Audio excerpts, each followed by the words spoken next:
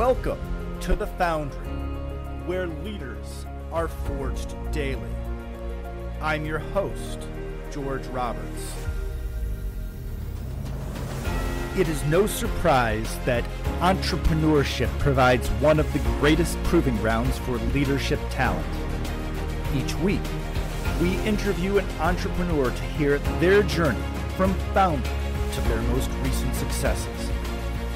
As a real estate entrepreneur for over a decade, I have a particular interest in founders that have forged their way in the world of construction and multifamily real estate.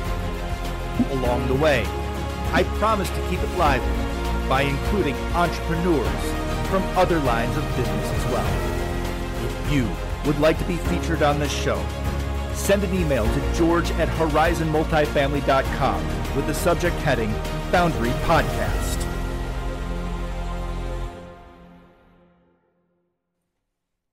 Hello, I'm your guest host today, Mary L. Roberts. This week we interview Dr. George Roberts III, a founder of Walnut Grove Homes, a residential construction company that reached seven-figure status in 2021. Dr. Roberts has been a real estate investor for over a decade. He is also an apartment owner and a founder of Horizon Multifamily, a commercial multifamily real estate acquisition company.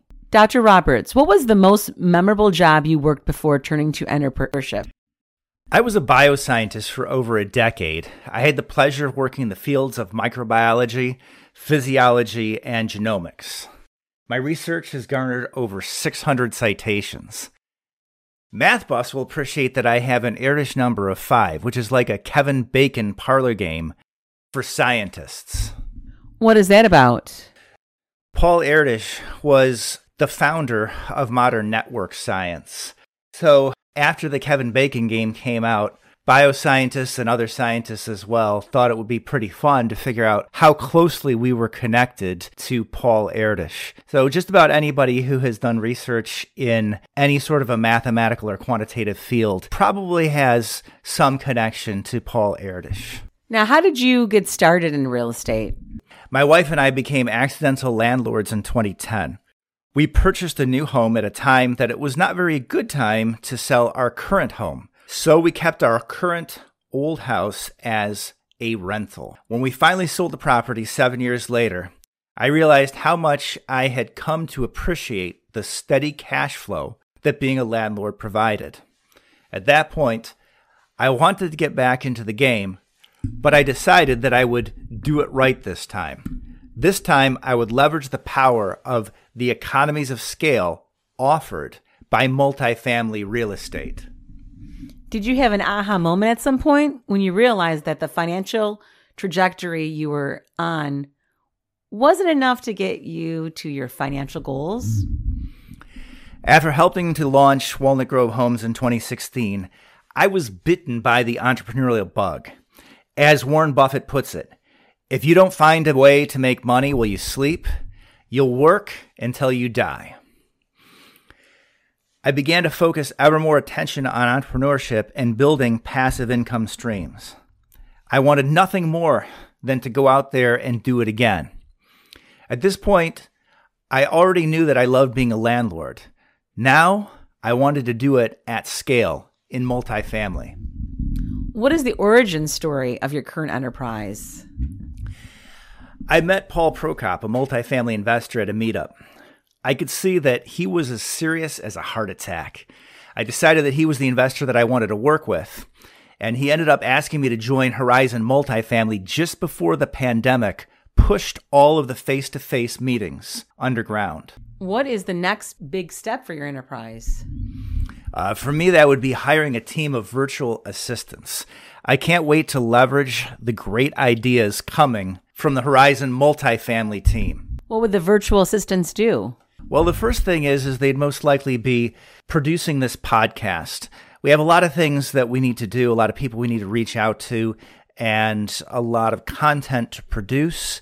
That's something that's very important in the multifamily real estate syndication business. It's all about building relationships. So they would be there behind the scenes helping to make that happen. What has been the greatest influence on your entrepreneurial career? Dale Carnegie. It's his focus on communication and relationship building that have helped me more than anything. What is the one bit of advice you would give your younger self or your sons? Start now. Whatever you are doing today, the best day to start was yesterday. So what is the youngest that you should be able to start? I would say at any point in your life, I could imagine young entrepreneurs starting with something like a podcast or a YouTube channel and monetizing it. I think you're never too early to start. And in fact, our youngest boy, George, I've gotten him interested in investing in the stock market. And this is something really exciting for me because even when he was quite young, maybe 9 years old, we would discuss Warren Buffett and value investing. And he really got the concepts. And so we actually go through the work. We go through all of the effort of picking companies. We look at various metrics. We talk about the industry and the exactly how each company, you got to understand, Benjamin Graham would call it the business owner's perspective. You got to understand how the company makes money. If you're going to invest in a stock, you should know ideally as much about the company as an executive of the company would know. How much does he invest? Well, currently he's doing some chores around the house, and so the amounts that he's investing are quite modest. However, I will say that I do believe he has a good business mind, and his investments have done extraordinarily well. Over a time frame that the S&P has climbed about 20%. Last I checked, his investments were up closer to 50%. And how old is he? Currently 12 years old, and I'm very proud of him, by the way. So he's been doing this for how long then? Well, let's see. We actually started to build the understanding. That would have been about 3 years ago, but the actual investments were probably made mainly within the last 6 months. Great. What quote do you find most inspiring? My favorite quote comes to us through Hannibal, through the Latin language. Aut inveniam viam aut faciem. Translated, it means, I shall find the path. If no pathway exists, I shall blaze the trail. For me, this quote speaks to the number one trait of successful people in any field, which is determination. What inspires you? More than anything else, it's being able to help other people, whether it's through networking and sharing real estate insight or through charitable giving. There is nothing better than to be able to help other people. I've never regretted a dollar that I've given away to a worthy cause. And I think most people would agree. And yet most of us probably have a garage or basement full of stuff that we never use. For me, that is a great reminder not to focus on stuff, but to focus on people and how I can help them. What advice would you give a new entrepreneur? Business is war, and the ones who succeed are always fighting for an edge. Learn to love the struggle, and you will be rewarded beyond your wildest dreams. Most importantly, through freedom and personal growth, but of course, monetarily as well. I'll give you a bonus. You only live once, so give your plan, your dream, your entrepreneurial vision 100%. You don't want to look back and say to yourself, I might have. Don't fall victim to the classic deathbed regret.